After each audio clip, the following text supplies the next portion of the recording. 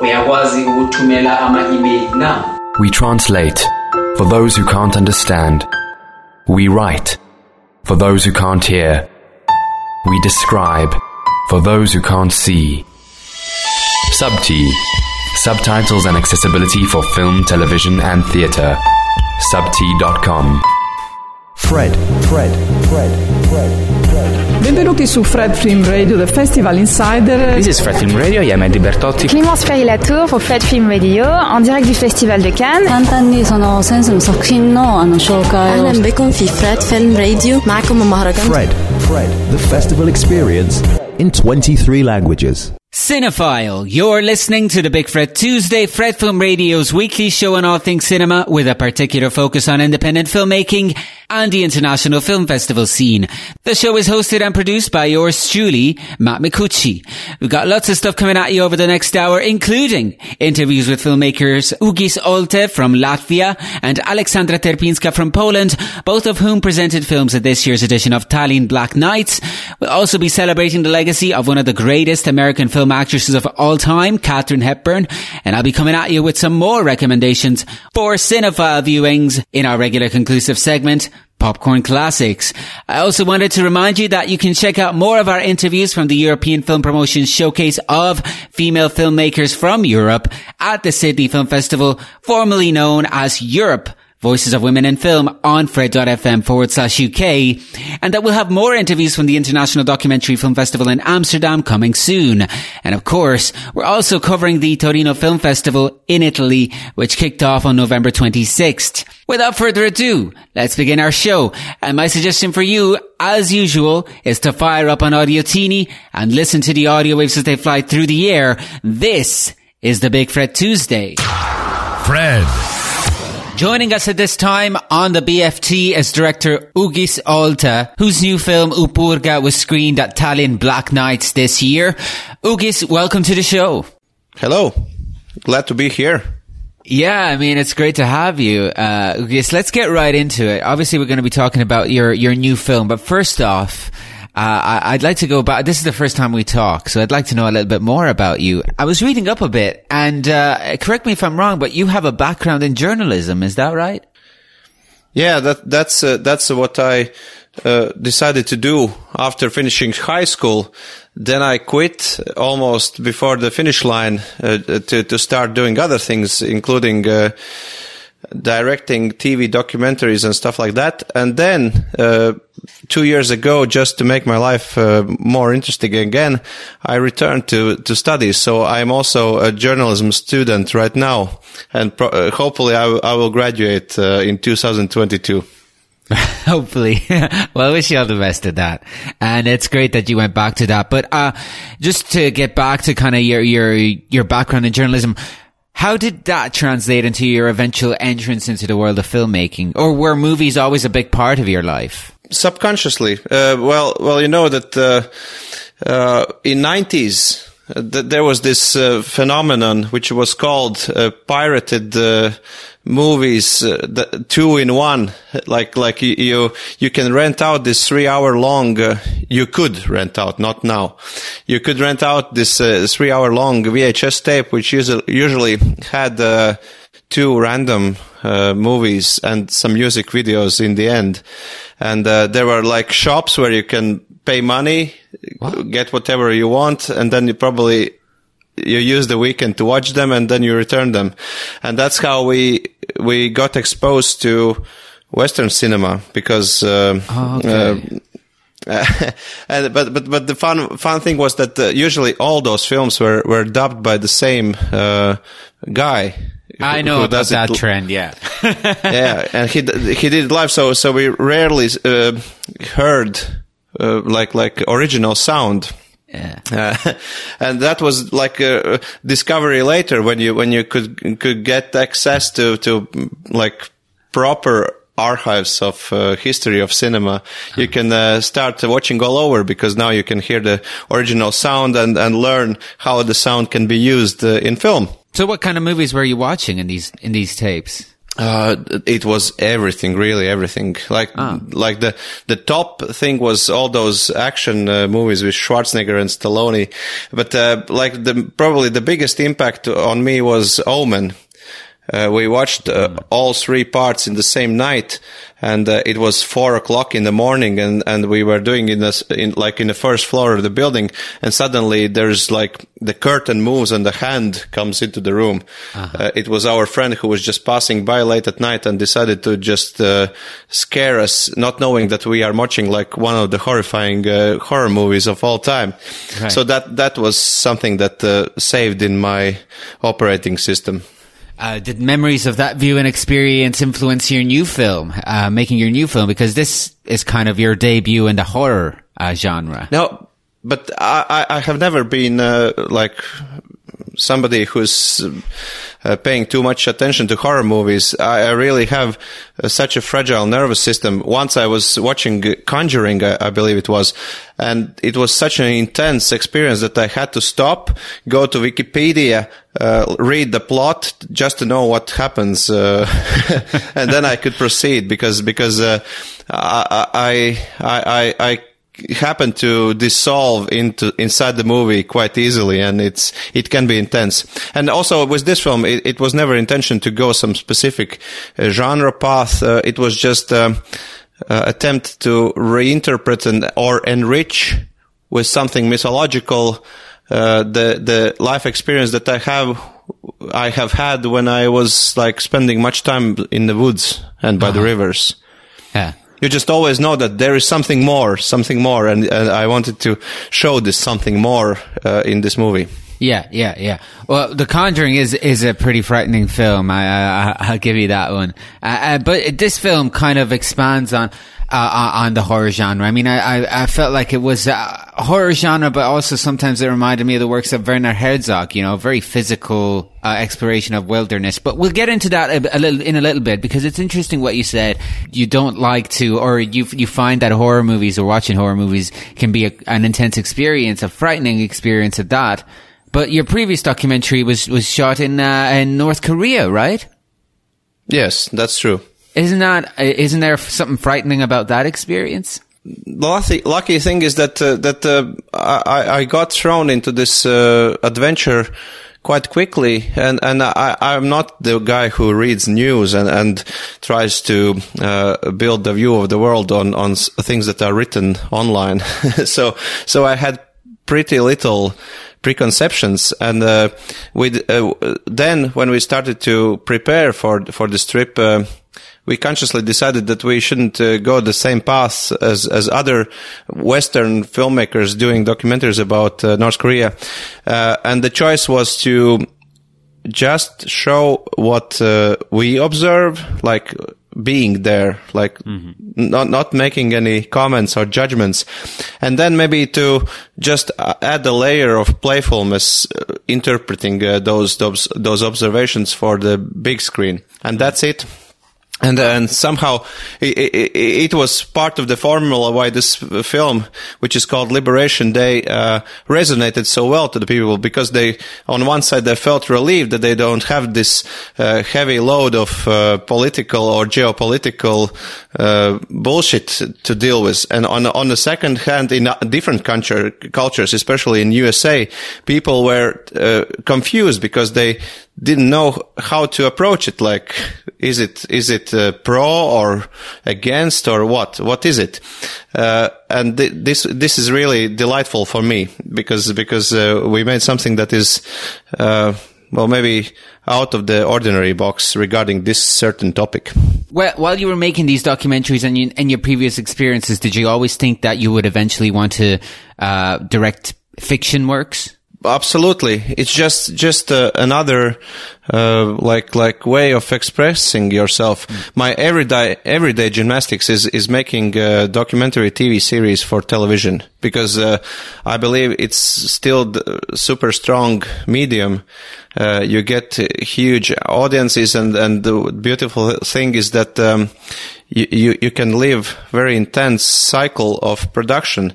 It's in 2 weeks you do the whole thing invent the story, research it, shoot it, edit it, and broadcast.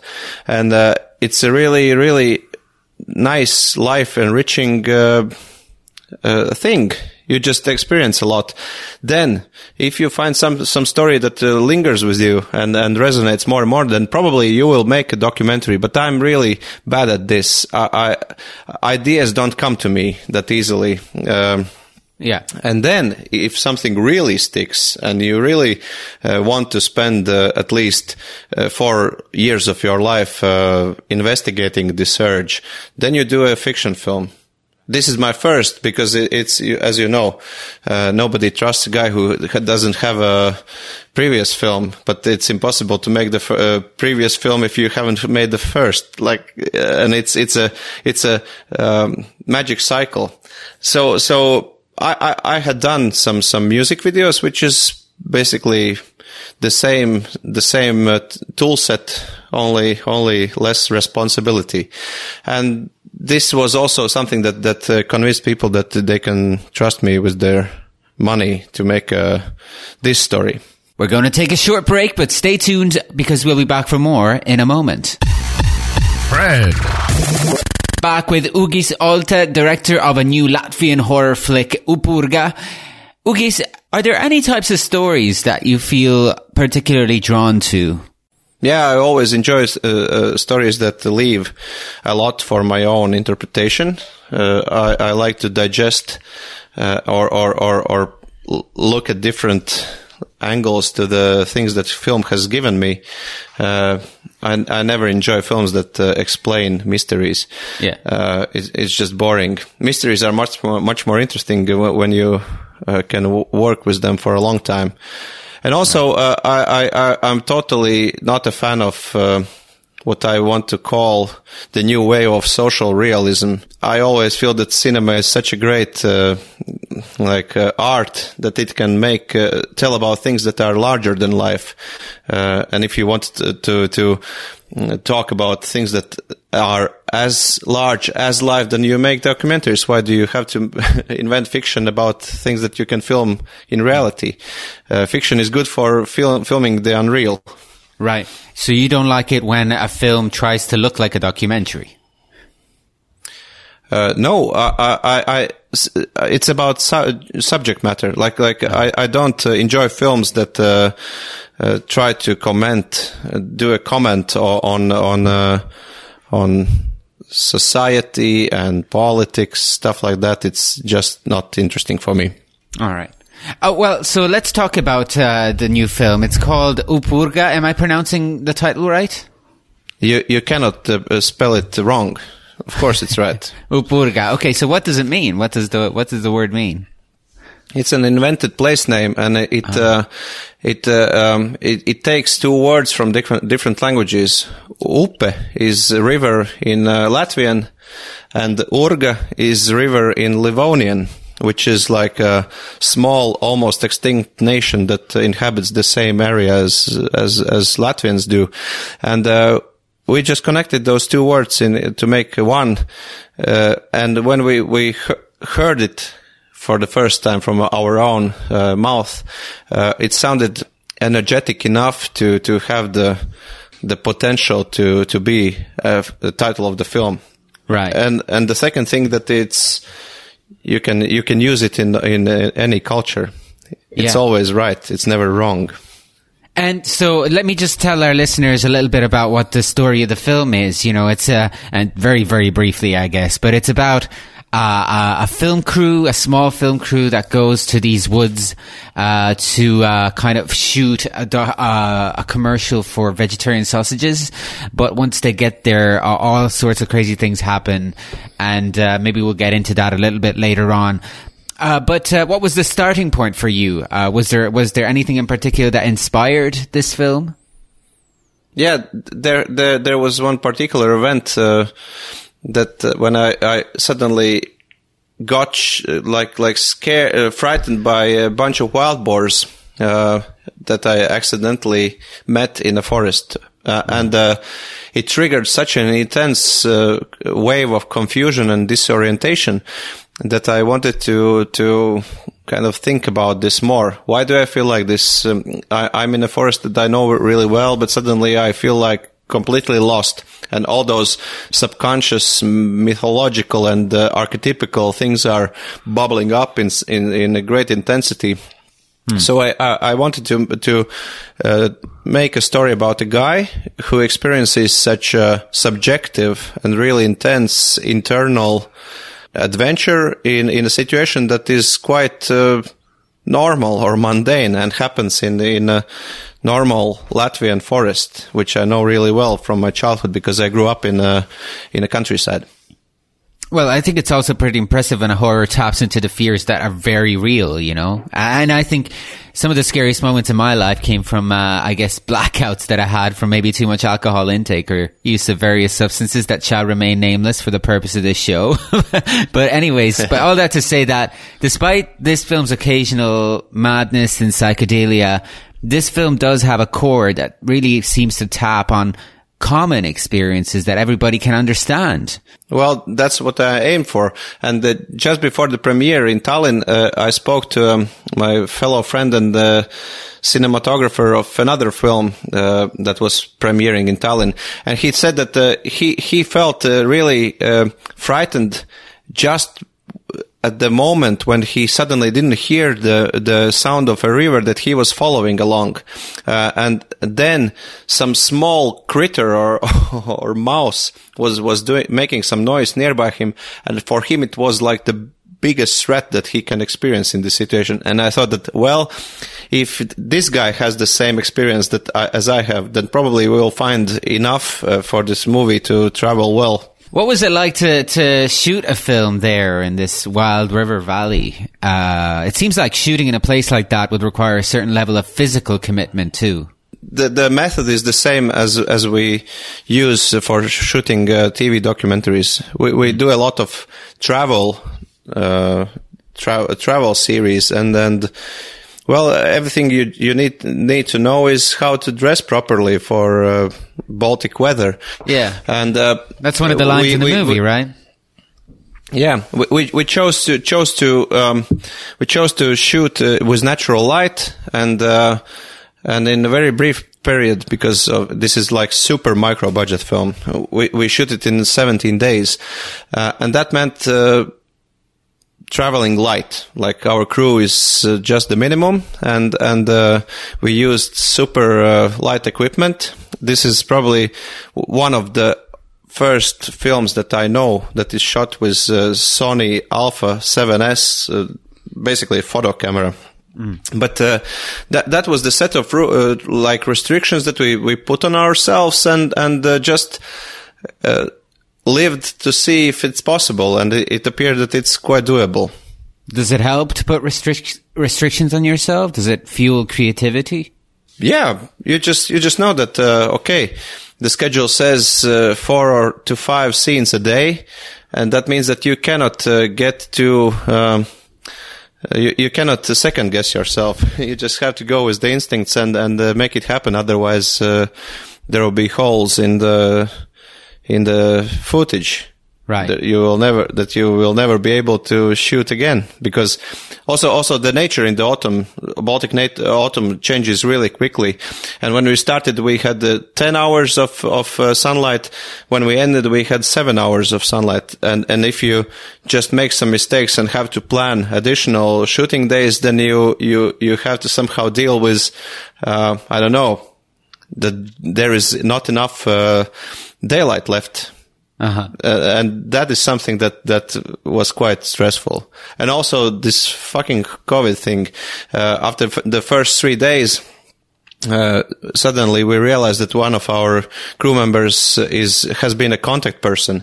Oh. And if COVID stopped the production, it would have to stop for a whole year, because the weather changes and the nature changes, and we cannot get what we intended to do. So luckily, only this guy got sick and he was replaced for some time, but all others were safe, probably of the fresh air that we're breathing during the shoot. Let me tell you then, you shot the film for 17 days. How important was post-production then? How long did that process take you? Well, it was quite fast. I always enjoy this collective work component of fiction film. Editor has a homework to do before we meet for the first time. Sound designer has the homework to do before we meet for the first time, and then we start to do these intense sessions to shape things maybe more towards what I have intended, or to combine our visions and make something new. We started editing in March. We finished in May. So it was maybe 10 or 12 days of being together in the same room. Right. It wasn't that fast with the sound because this particular film has really intense audio world, and that took a much more effort to build. Just as a final question, because we have run out of time, but we talked a bit about messages a movie can carry and how you are kind of suspicious of social realism and films that try to tell you what to think. Do you expect that audiences will try to attach meanings to this movie, and how do you feel about that? Of course, they should attach meanings to this film, but the thing is that they have to be subjective meanings. The last piece in a chain of movie production is the viewer, and the best thing that can happen is that the film gives enough impulse for the viewer to come up with his own interpretations and to think his own thoughts, not to just get the message well packed with a red ribbon on top and just open it and consume. Right. That we always feel happier when we also have done a bit of work like deciphering the film. Yeah. It always stays longer if you have to commit to the coming up with a meaning. All right. Thanks very much for joining us. It's been a pleasure speaking with you. Thanks for the conversation. Fred Film Radio. Cinephile, welcome to the segment of the show that I like to call Celluloid Heroes. This is a regular two-part segment where each week I talk about a person who left an indelible mark on the history of cinema. For this week, I'm going to step in front of the camera to talk about one of the most charismatic leading American actors of the 20th century, Katharine Hepburn, the unlikely Hollywood star who revolutionized women in film with her unparalleled charisma, wit, beauty, and incredible talents. Katharine Hepburn was one of the most groundbreaking and innovative lead actresses of the golden age of Hollywood. Along with a few of her contemporaries, including Greta Garbo and Marlene Dietrich, she helped shatter preconceived notions of what women should behave like on and off the set. She was also incredibly versatile and starred in several top-rate productions across various genres. Hepburn was born of a wealthy family in 1907. Her father was a successful surgeon and her mother was a leader in the women's suffrage movement. From early childhood, she developed a predilection for both intellectual development and athleticism. In fact, you could say that she took on acting with a mix of fiery enthusiasm and uncompromising ambition. After her first successes in Broadway in the 1920s, she was offered her first Hollywood contract by RKO Pictures. While she sporadically continued to act on the stage, she would primarily consider herself a film actress from there on. In 1933, she won the first of her many Oscars for her portrayal of an aspiring actress in only her third picture, Morning Glory. Hepburn impressed with her unmatched charisma, her distinctive speech pattern, quirky mannerisms, and her tomboyish beauty. Off the screen, she remained quite independent. She exerted great creative freedom in her projects and great control over the trajectory of her career. In fact, After a string of box office flops in the 30s, with the exception of the beloved Bringing Up Baby from 1938, she returned to Broadway to play the lead in The Philadelphia Story. She bought the screen rights for the play and produced the 1940 film version, which unquestionably revived her film career and is regarded a quintessential screwball comedy. In 1942, she began a much talked about, enduring, intimate relationship with Spencer Tracy, her co-star on Woman of the Year.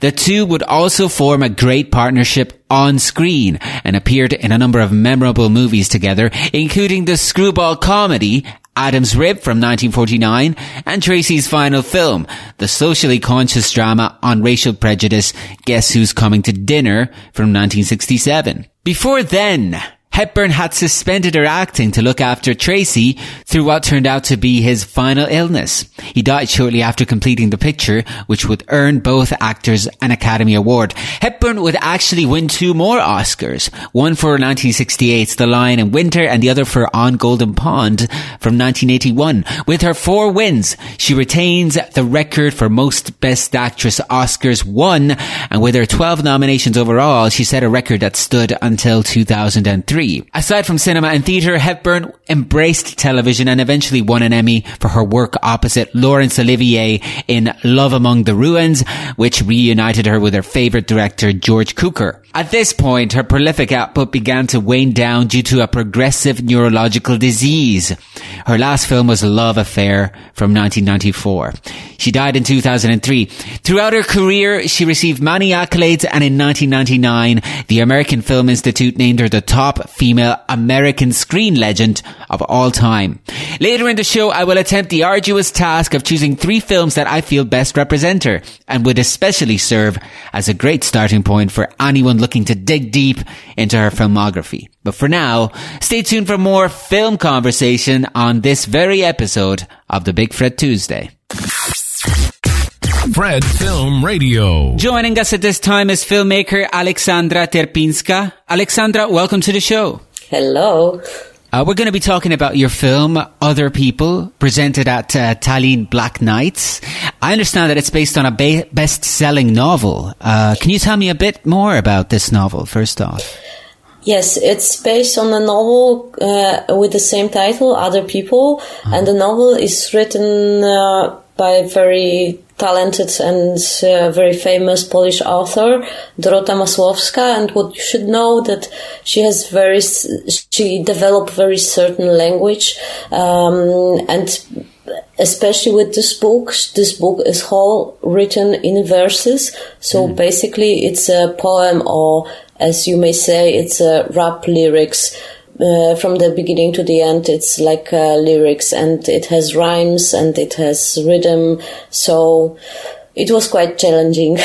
Right. Well, that's interesting. I didn't know that. Obviously, we'll be getting into all that a little later on. But first, I'm curious to find out how your journey began, because I understand that you also had much to do with the shaping of the actual screenplay for this adaptation. So can you tell us about how you began this journey?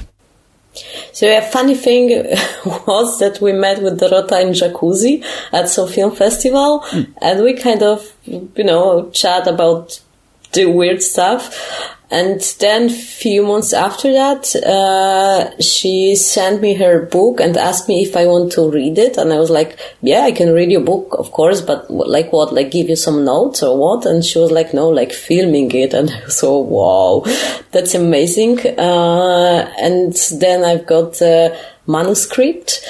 And then I read it, and then I was like, oh my God, how I'm going to do the film out of this? Because when I read it, it was like, it's beautifully written, but still, it's very not filmable. But then she asked me to make, something like short, video material, for the book promotion. We call it book trailer, to sell the book better. And then we started to kind of discover the ways how we can get into the world of the characters and transfer the lyrics to the songs. And it was a very interesting experience. And we also got work together with Dorota. So I asked her, like, give me 3 months and I'm gonna try to write a script and I'm gonna see what happens next, because I don't want to spoil it, because it's a very good book. Mm-hmm. And yeah, after 3 months of thinking how to make this filmable and how to make this poem to a more like a story, but not changing the words, because, you know, she has very unique language, so it's not like I can write some words even in dialogues or in lyrics of the songs. It's everything from the book. I only could kind of mix the characters or figure it out the situations in which they rapping or in which they playing, or figure out all those weird things like the scene with heart or something. And after this 3 months of working on the script, I knew that it's gonna work at least on a script level. And then we started a long trip of preparation to this film, with many, many challenges when we figured out how to translate this to the cinematic language and how to make all those things that are done there.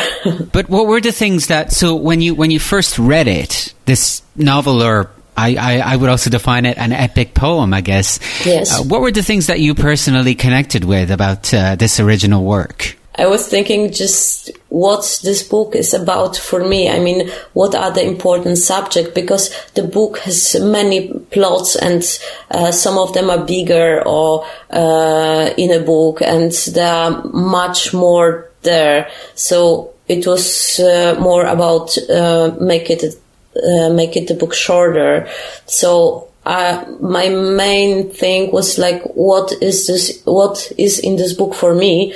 And the most important thing and the thing that moved me the most was this idea that people don't see each other and they don't love each other, and the hate is circulating, and they have no background even to take this love from where, because they have holes in their hearts. So basically that lack of love was for me the most striking thing in a book, and this is what I wanted to also show in the movie. Yeah, lack of love, lack of empathy, yes. All that stuff, Mm-hmm. yeah. Well, okay, so music is obviously very important in this film, because we talked about the novel being written in poetry form, but music then is another thing as well. So can you talk a little bit about this part of the process? I mean, what came first? Was it the beats that helped shape the film? Was it the other way around? How did that work? Yes, so the first thing was the script, and we already had I don't know how many exactly, because it's changed on the way also, but something like between 30 and 40 songs in the script already. And then we started to work on the music, because the lyrics were already there.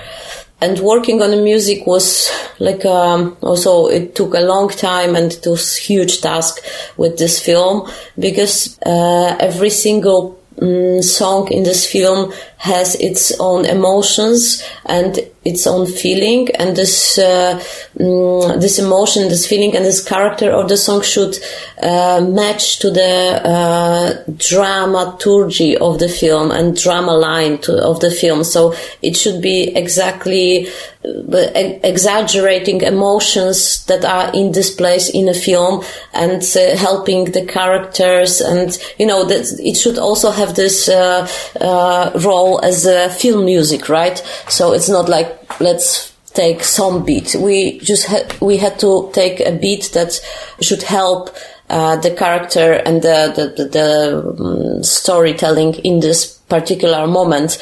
So I talk a lot about the emotions and this kind of stuff to the beat maker, and he was composing this, and sometimes we agree, sometimes we disagree, sometimes we start working again. So it took really a long time. Maybe 2-3 months to make the first version of the beats. Then we record the lyrics to the beats. Then it appears it's very difficult with these lyrics. So Dorota actually helped us with this, because she hear her lyrics very good, and she can sometimes really put the lyrics on a beat in a very certain specific way, which is like great. And sometimes she could adjust a bit her lyrics to the beat. So it was also an advantage to have a living author with you. And then when we had already like pilot version, the actors learned those songs, and then they played they rapped the songs live on a set, having like small earplugs in their ears where they're hearing the beat, so that we could record sound. So it's quite complicated, but the point was to have them acting and singing in the same time, not lip syncing the songs, just to have the emotions from the set, which I think went great. We're going to take a short break, but we'll be back with the second part of our chat on Other People from Tallinn Black Knights in a moment. Fred. We're back on the Big Fred Tuesday with filmmaker Alexandra Terpinska talking about her film Other People. And before the break, Alexandra, you talked about the cast having to be able to do both, to act and also perform the songs. So it sounds like it would be difficult to find the right people who could do both. Was it difficult? It was a huge challenge. It was a huge challenge, and it took us, the casting took us like maybe 6 months. We cast almost everyone in Poland, I guess. But the thing is, at every casting, we ask the actresses and actors to rap one song, one piece we already have like for the casting, and to play some dialogue scene, because I don't know if you can hear this, but also in the dialogue scene, they have also certain rhythm, and they have rhymes, and even if they just speak, it should be in this discipline of rhythm and rhymes. So there's so much that I want to ask you. One of the things that I realized, I was just looking up stuff about you. You actually have a background in making music videos, and I was wondering whether that helped you in making other people. I don't think so, because I did maybe 2 or 3 music videos, which is not much like for the music video maker. And making music videos is quite popular here in Poland, because that's one thing where you can do almost everything. They don't pay you, but you can do your artistic work. So people like to, especially you are a student, and it's a chance, it's an opportunity to make something on your way and somehow, show your ideas. I don't think making music videos helped me with this one. No. There is many experience that helped me, but not exactly this one. Because, I don't treat this as a music video, and it's very precise, where what should be. So in a music video, not everything is usual that precise. You just, shoot this, shoot that, more or less, where what should be, and then in editing you can really go crazy. Yeah. And with this film was completely opposite, because we rehearsed this, we sometimes edited rehearsals, and we knew exactly what should be where exactly in the film. And even, when you have, like, in one song you have 10 scenes, and in every scene you have certain text to say, you cannot change this part and put it somewhere else. So it had to be planned in advance. Yeah. So it was, for me, it was more like a process of making like a normal feature film. Because if I can just be a little nerdy for a second, I was thinking of while I was watching it, other works that maybe it could have been reminding me of, and I was thinking of Jacques Demy and his melodramas from the 60s. I was thinking of Requiem for a Dream also, Darren Aronofsky. I was thinking of Under Milkwood, actually, some adaptations of Dylan Thomas's poem that could have been similar. Were you looking at some works that perhaps served as inspirations or even reference points for other people? We had lots of inspiration, lots of references. I think the strongest one was La Haine by Kassovitz, and maybe the Trainspotting in a way of energy of this. But we also, for example, we watched Les Misérables, the musical.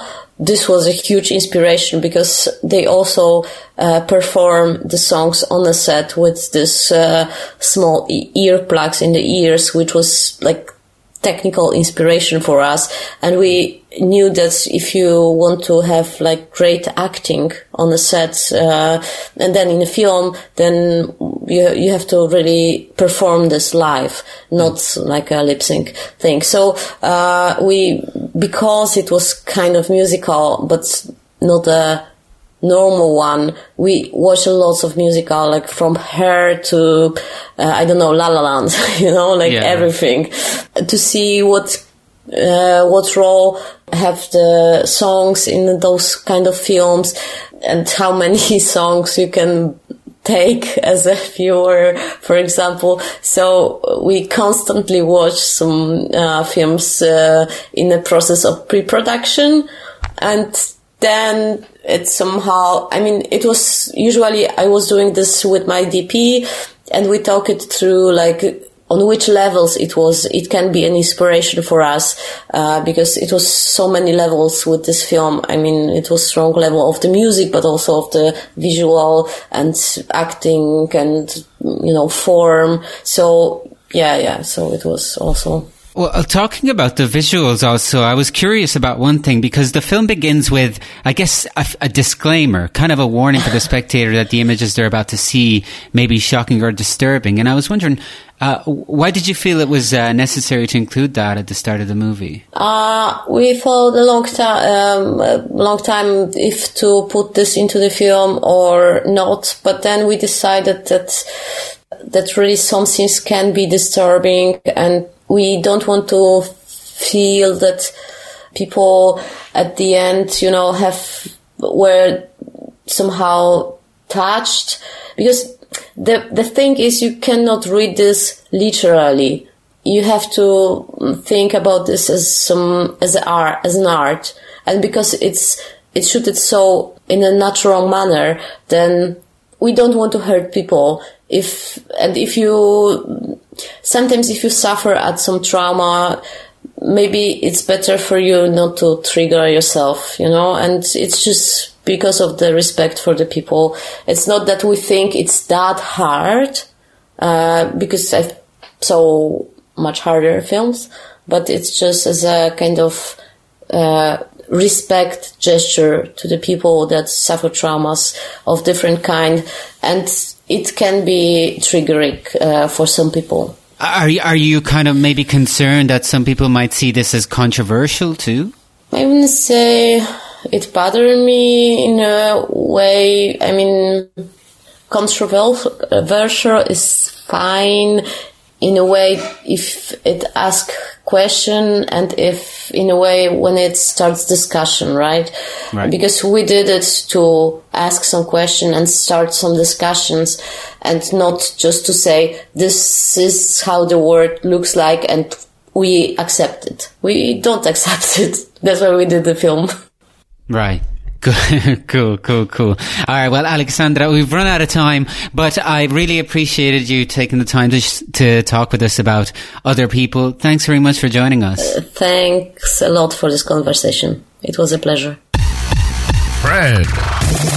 Cinephile, earlier in the show I gave a brief summary of the intense, prolific and legendary life and work of one of the greatest American film actresses of all time, Katharine Hepburn.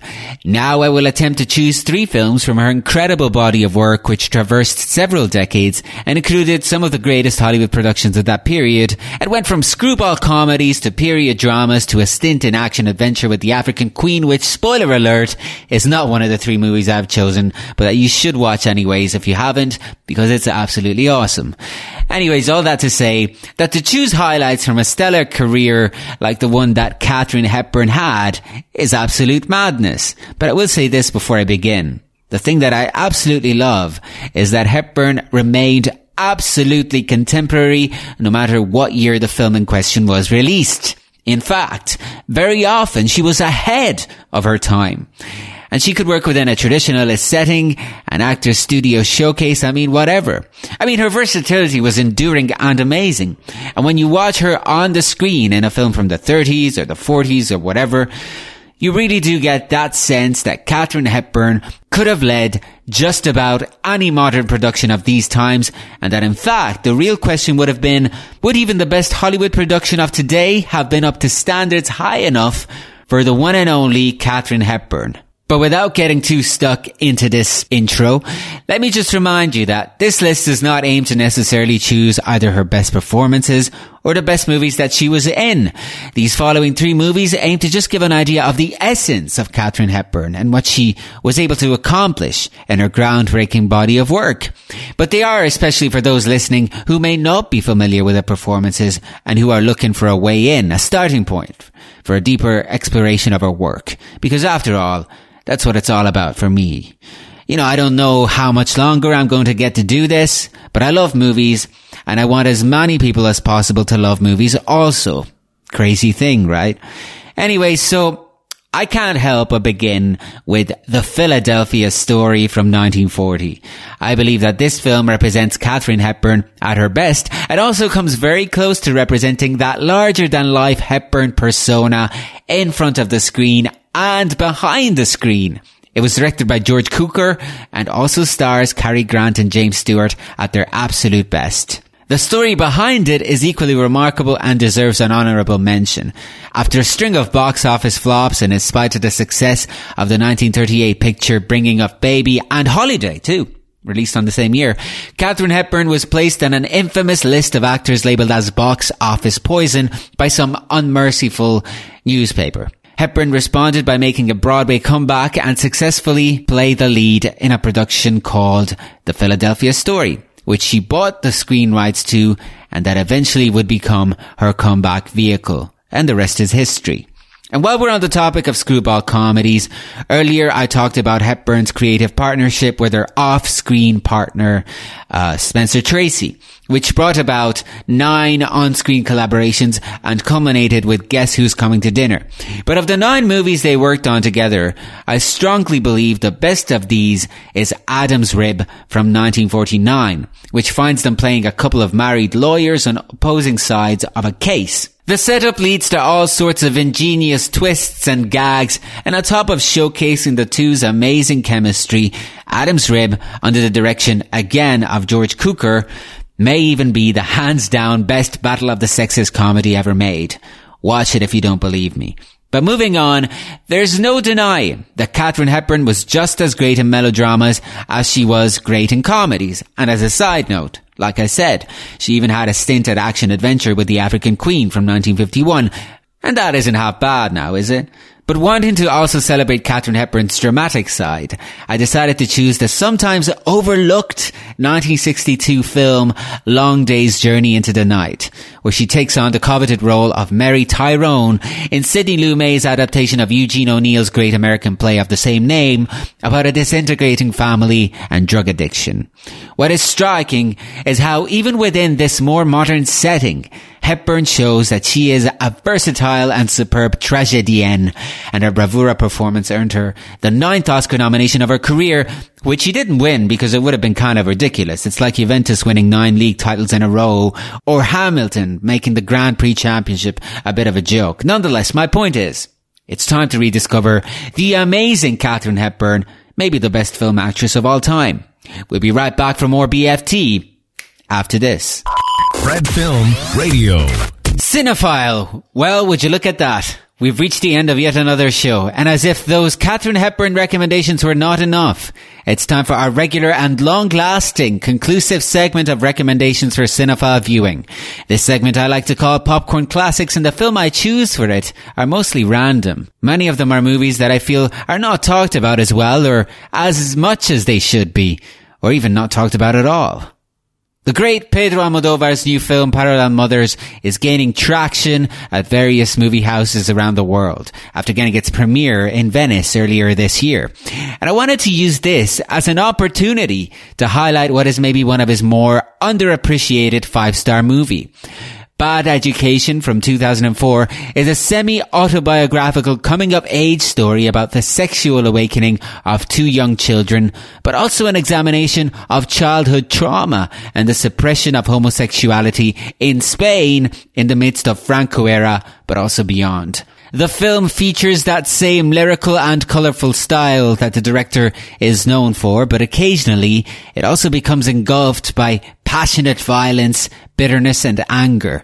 The cast does a great job as well, and this is really one of the great performances by Gael Garcia Bernal, who was hot property at the time and who showcased his versatility in this movie. For these reasons and more, I would encourage you to either discover or rediscover 2004's Bad Education by Pedro Almodovar, one of his most daring and darkest works indeed. I will give it 5 bags of popcorn and 5 cups of soda. And that's all for this episode of the Big Fred Tuesday. Join me again next week for more cinephile explorations and conversation on a new episode of the Big Fred Tuesday. Don't forget to also check out more of our content across our various channels and in multiple languages as well. Till the next time, this is Matt Micucci signing off. Stay healthy, stay safe, stay strong, stay cinephile, and stay tuned to Fred Film Radio, the Festival Insider. Fred. Hello and welcome to Fred Film Radio. I'm Amani Mohammed. Fred Film Radio, sono Paolo De Marchi. 簡単にその先生の作品の紹介を Fred Film Radio, Sundana Night. Clémence Ferry-Latour pour Fred Film Radio, en direct du Festival de Cannes. Fred, the festival experience in 23 languages. Fred Film Radio. 24/7 on Fred.fm and smartphone apps.